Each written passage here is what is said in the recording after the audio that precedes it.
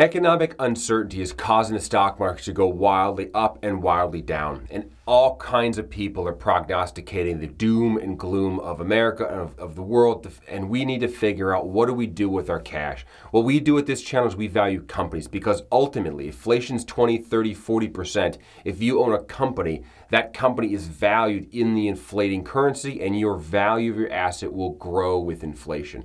So let's dive into a company that is an absolute staple of the economy, of the global economy, and figure out, what does this business tell us? And if it is underpriced, should we buy it? If it's overpriced, does that mean we panic and sell everything? Ready? Let's take a look at FedEx. FedEx, the global shipper. Let's take a look at how much cash they make, how much debt they have, are they growing or shrinking? And we're going to figure out, if we buy this stock now and hold it for 10 years, how much money can we make? Ready? Let's get to work.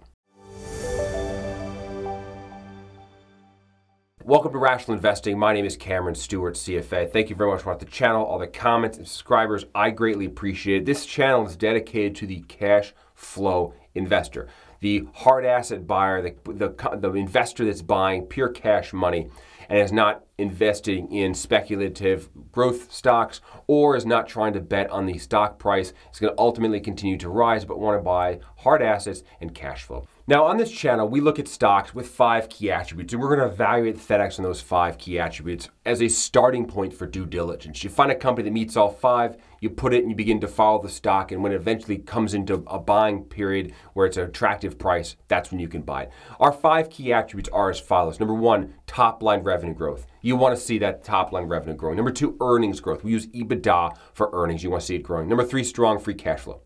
Number 4, low debt. That's less than 3 times debt to EBITDA. And number 5, a well-priced stock. Number 5 is probably the hardest to find. It's a well-priced stock, meaning it's a stock that, with a conservative growth forecast, the IRR is expected to be above 10% on a risk-adjusted basis over a decade out. And that should beat the market. That's what we're trying to do. That's every stock picker is just trying to, hopefully every stock picker is trying to find stocks that outperform over the long term. And what we do here is we apply some discipline, a conservative forecast, and we wait for the stock price to come to us to buy it. We're going to take a look at FedEx this week. Behind me, I have the cash flow one-pager, which Diogo, one of our analysts, is covering and has released into the cash flow club. So let's take a look at FedEx and figure out how much cash they make and if they're an interesting buy or not. Behind me, you have 10 years of data on FedEx. Their fiscal year end is coming up here in May. So a couple months after that, we will get the new annual 10K to read. But I wanted to take a guess, mind you, at what their fiscal 2023 looks like, and then understand what that means in terms of value. So behind me, you can see here 10 years of revenue for the business. I'll zoom in a little bit for you so it's a little bit easier to see. 2013, $44.2 billion of top line revenue for FedEx.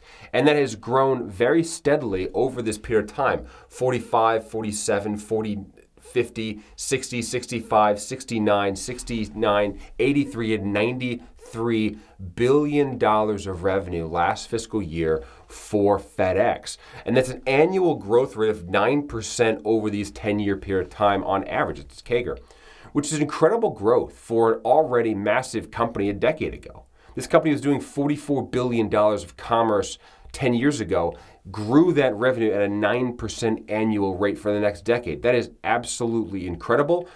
Good job for the FedEx team to be able to produce numbers like that. And then what did they do with that? What kind of earnings did they make? Well, they are a heavy asset manufacturer. They have lots of competition. The margins are a little smaller, but they're still here and positive. EBITDA is our determination for earnings before interest, tax, depreciation, and amortization. It's a way of looking at a proxy for cash flow. It's not cash flow. We will get there in a second, but it's a proxy for cash flow on the income statement. And they produced $6.8 billion of EBITDA earnings in 2013 when they made $44 billion of revenue. And that's probably 12, 13% EBITDA margin. And that has grown to 6.4, came down 4.4, 5.7, 7.5, 7.4, 7.8, 6, 9.6, and a cool $10 billion of profit last year in 2022 when they made $93.5 billion of top-line revenue. So that's slightly around 10% or 11% or so of revenue on a margin, which is just barely over the double-digit mark, and that themselves grew at 5%, slower than revenue, so you could see a slight margin compression as they chase that top-end dollar. They're going after business which is a little bit less profitable, but it moves the top line up. Still profitable, still growing. Good job, FedEx. Let's take a look at the debt now. Debt, we're going to look at long-term and short-term debt and capital leases. And that's gone from $3 billion to $37 billion and it's grown at 33% annually. That's a really, really big move, as I think everybody in this entire world has been suffering from low interest rates and has leveraged themselves in order to grow. They've acquired other businesses, they've bought back stock, they have expanded their operations by borrowing money, and FedEx is no different from any other company that feels that pressure to do so. So last year they had $37 billion of debt. Market cap is the average price times the shares outstanding, and that market cap has gone from $31 billion to $55 billion over this 10-year time frame at a 7% annual growth rate. I add debt and market cap, and I get enterprise value. Now, enterprise value is the true value of a business. You always want to take into consideration the debt load that a business has when you're looking at it. Remember, the stock market only trades the equity of a business, and it completely ignores how much debt is on the books. You're only looking here when you see the stock ticker go up and down and the price that's quoted on the ticker. That is just this column, and this column is not the value of the business. The value of the business is the enterprise value. So always want to add the debt. Take a look, take the time to do so. That's gone from $34 billion to $92 billion, or growth rate of 12% annually. That growth rate is higher than the market cap growth rate because the debt has been growing. They've been leveraging themselves. And they've been buying back stock. They've been expanding, and they've been borrowing that money because rates are so low. The question is, what happens when rates rise? They have to pay that back eventually. All right, the last thing I want to talk about is a couple metrics that we use to value stocks, a relative value for value, and then a relative metric for debt level. Let's take the debt level first. Debt divided by EBITDA. So this is taking the debt load here, dividing it by here. What does that mean? Well, if I have, let's say, $37 billion of debt, and I make $10 billion annually, then that's what I use to pay the debt off, and it'll take me just over 3 years to pay the debt down if I took all of my earnings and applied it to debt to pay the principal down. It's a way that we use earnings to judge debt load and affordability. Can they afford it?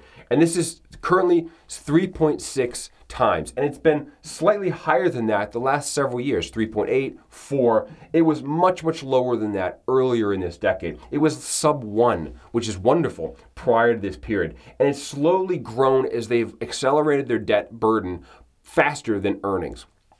And this is very important. You want to buy a company with less than 3 times debt. In this market, at this point in our economic cycle, you might even want to buy companies with less than 2 times debt. Why? A senior lender like a JP Morgan, a Wells Fargo, a Citibank will typically give a business 3 times debt to EBITDA ratio as a covenant for their loan portfolio. Above that, you get into something called junior debt or mezzanine capital, preferred equity. There's a whole range of different capital structures you can use to finance the operation. But basically, the further away from the senior piece you get, A, interest rate goes up, and B, the harder it is to pay back. So for you as a common stock holder, the people buying this stuff here, you want as little debt in front of your equity as possible for protection. For example, if this was zero, if they had zero debt and FedEx had trouble with financially, they could easily borrow money from the bank and it wouldn't really affect the business at all. But now that they're fully leveraged at 3.8, if let's say we go into, an economic contraction and you're fully leveraged, then what happens to earnings? Earnings fall, but debt stays the same. So this ratio goes way up. And it's going to be very hard for the business, not for FedEx, they're huge, but in general, it becomes more difficult for businesses to raise additional capital that's not equity capital as that leverage increases. And as a result, the risk to you and I of equity owners of bankruptcy grows. So you want to be careful about that. Next, enterprise value EBITDA, that's a relative value of a price multiple. It's just saying the entire business here is worth $92 billion as of last fiscal year, and it produced $10 billion in earnings. So that's basically 9.1 years of earnings to pay back itself. It's a relative value measure that lets you compare one company to the next fairly quickly. It's not perfect, nothing's perfect, but it's a gauge. And what you'll see with this gauge is that you can see historically this business is traded as cheaply as 5 times.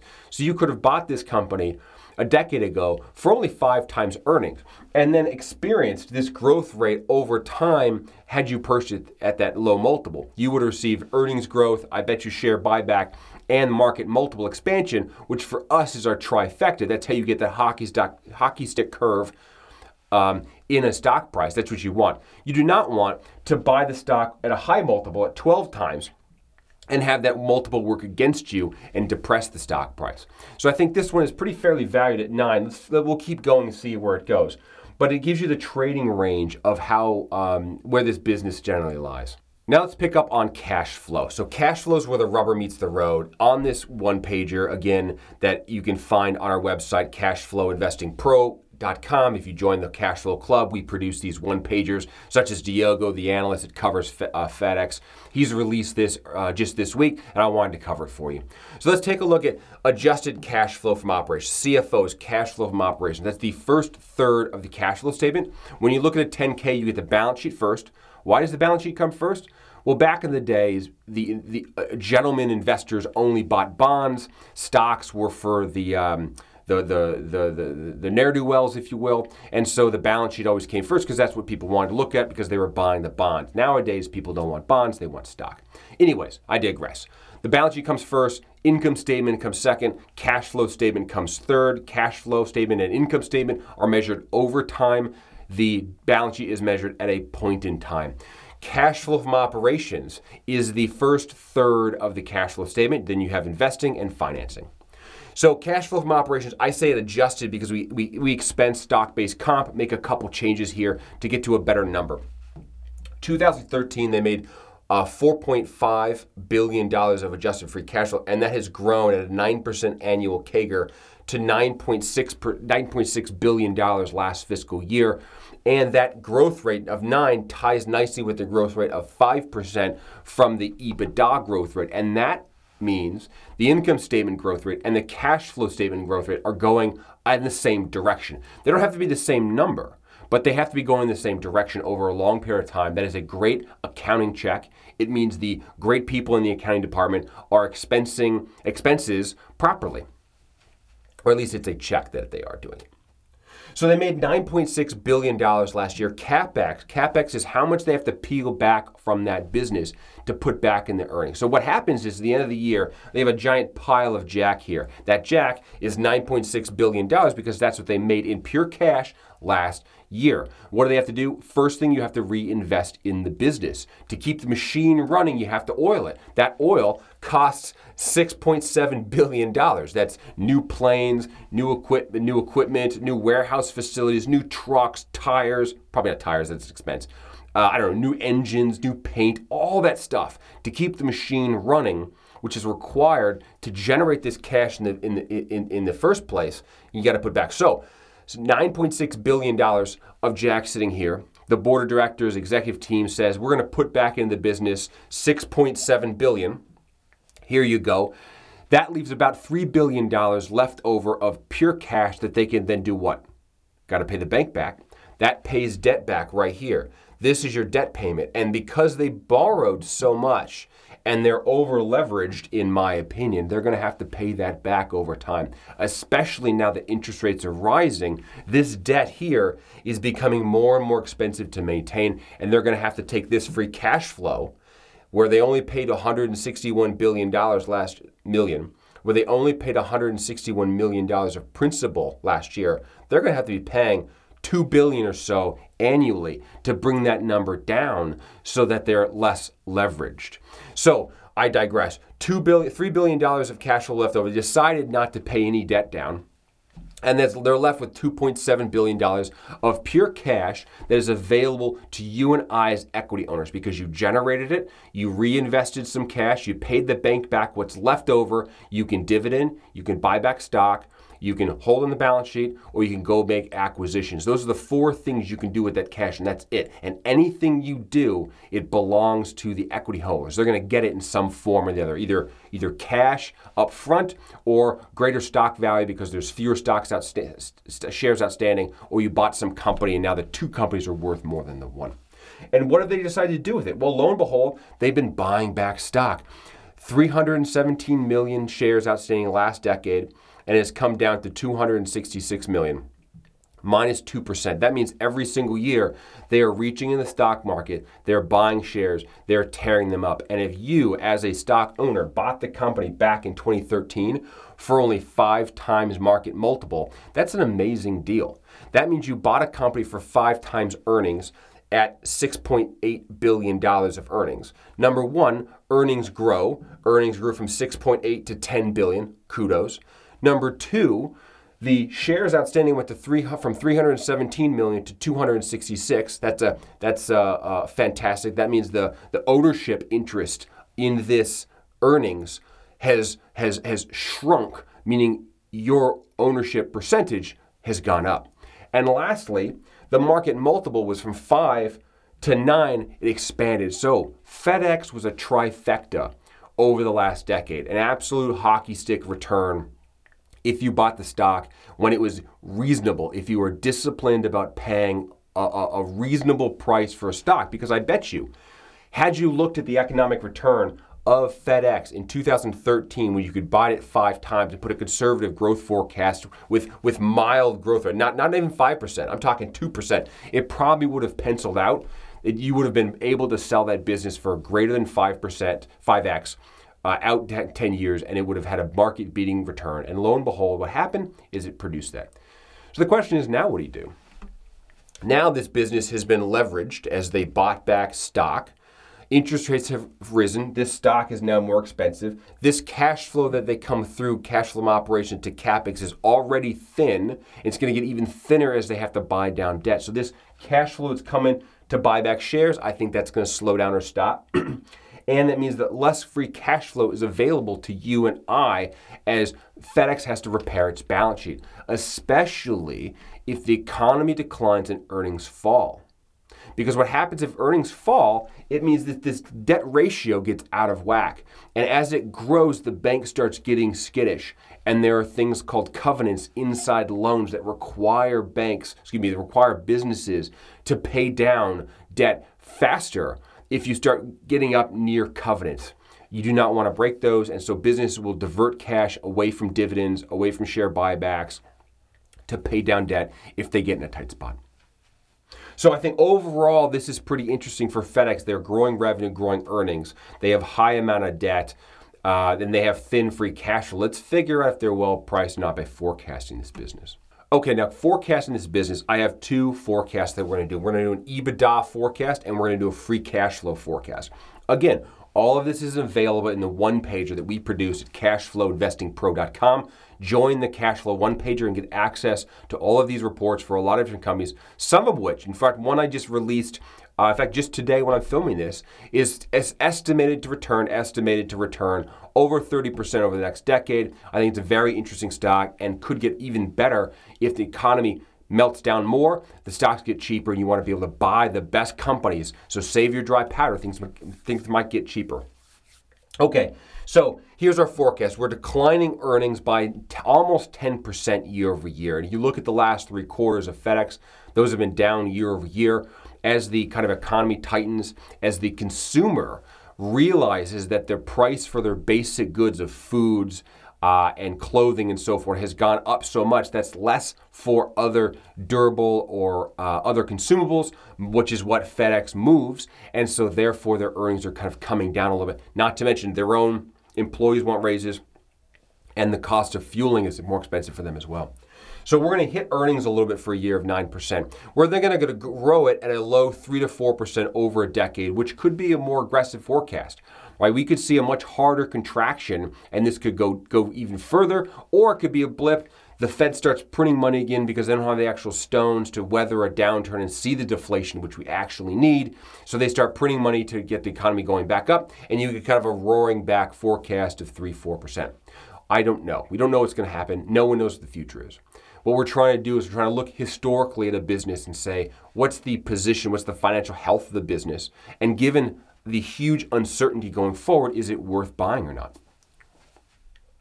So this has 3 and 4% growth as a 9 times market multiple out 10 years, which gives me just shy of 13 billion of EBITDA in 2032. I apply a 9 times market multiple to that, and I get $116 billion of enterprise value. I subtract some debt that I have, basically the same amount of debt, $37 billion, and I get a market cap of $80 billion. Divide by shares outstanding, and I get a long-term price forecast for FedEx based on EBITDA market multiple approach of $298 a share. Okay, let's do the same thing for free cash flow. Free cash flow forecast, $6.96. That's down 35% year over year as they pay down debt, and as the contraction happens, margins are thin, cash flow is going to fall even faster. Then we turn around and we grow it equal to EBITDA just to show some kind of recovery. And I get a long-term forecast of $9.74 out 10 years from now. I apply a 3% yield to that, and I get a price target of $324 for FedEx out 10 years based on a free cash flow method. Now, when we put this into a forecast, we get our free cash flow here. You buy the stock where it's currently trading at $227. I sell it at $313. I get this net free cash flow, and it only yields a 7% IRR. I think this is indicating to you that the stock itself is fully valued, especially on the cusp of what could be an economic slowdown. This, to me, presents a very risky opportunity. We've got a drop in cash next year, but then it immediately grows 3 to 4% out for the next decade. That could be a rosy forecast for a strong economic downturn, which may happen. And if that does happen, I think that's going to affect the stock price dramatically, and you're not going to hit your 7% return. So on a risk-adjusted basis, if you think, well, what could happen in the future? How bad could it get? And what do I think about this return relative to the forecast? At this point in the stock market, I would not be risking capital for a 7% return. I think cash is an option on the future. So you hold cash, you wait for the market decline, and you buy something at a better price. If not, there are other stocks that are returning estimated higher than this, and you go look someplace else. I think that's what you're seeing, and that's what kind of Diogo was talking about in his write-up when he was writing about this business, that it is a stable company. It is an economic stable business, and is tied to the economy, and you want to own something like this. It's a great business. But there's a time to buy something like this, and I'm not sure right now is the time.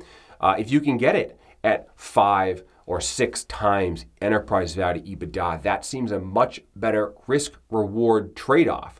Never mind what's going on in the forecast in the economy. You don't know what's going to happen in the future at all. But if you asked me if I could buy this business at 5 or 6 times EBITDA, would I? I absolutely would. No matter what I think is going on in the future, that to me is cheap for a multi-billion-dollar business such as FedEx. So I'll give you a little distribution curves down below. You got the stock price is currently $2.28. It's estimated based on this forecast to make a 7% return. If the stock price goes up to 300, that economic return drops dramatically. I wouldn't even be touching it. If it comes back down below, let's say $185 a share, it starts to become more attractive. So let's recap. Where are we with FedEx? Let's do the 5 key attributes. Number 1, top line revenue growth is growing. Check the box. Number 2, EBITDA. EBITDA is growing. Check the box. Number 3, cash flow is not strong. It is weak. I'm not going to check that box. Number 4, debt. It's over levered at more than 3 times, and well priced. No, it is not. So it gets 2 checks out of the 5. Again, cash flow is weak because it's going to have to pay down the amount of debt that it has, and that's going to be a priority over buying back stock and overpaying the dividend, although they're probably not going to cut. Debt is too high. They borrowed a tremendous amount when it was cheap to buy back stock and boost earnings per share. Be very, very careful if you only value companies on EPS and you look at EPS growth over time. If you've ignored the fact that the debt balance has grown or ballooned in this case, as they use that debt to buy back their own stock to boost EPS, then you're looking at a business that is lying to you. You want to look at enterprise level revenue and earnings. Don't worry about the shares at this point. You want a business that's growing its regular whole earnings. Then if they can buy back stock, you get even more of a bounce, but it must be growing earnings. And the last point, a well-priced stock. I don't think this is the point to buy the stock. I like the company. I like everything about it. I think they need to buy down debt, and I think it needs to be cheaper before we get into it. So this is a review of the cash flow one page. You can find it on my website, cashflowinvestingpro.com. We've got 5 analysts that produce one pagers like this in a whole variety of companies. I jump in there, make comments as well. If you'd like that, if you want to learn to be an analyst, you can ping me. I'll respond if you're interested in learning how to do it. But if you want to buy a course and understand how to do it yourself to make forecasts for yourself, check out my investing course. It'll teach you how to run a model. I give you an Excel sheet. We go through Apple, and I teach you how to do this for yourself. All right, this has been Rational Investing with Cameron Stewart. I really appreciate the time. Hit that subscribe button. It helps me out. Share it on social media. I really appreciate that. And let me know what are the stocks you want. I'm happy to take recommendations. Throw them in the comments. Ping me. I'm online if you want. And we can review stocks and talk about value. I really appreciate the time. Happy hunting for stocks. And be careful out there. It's going to get a little rocky. All right, take care. Bye-bye.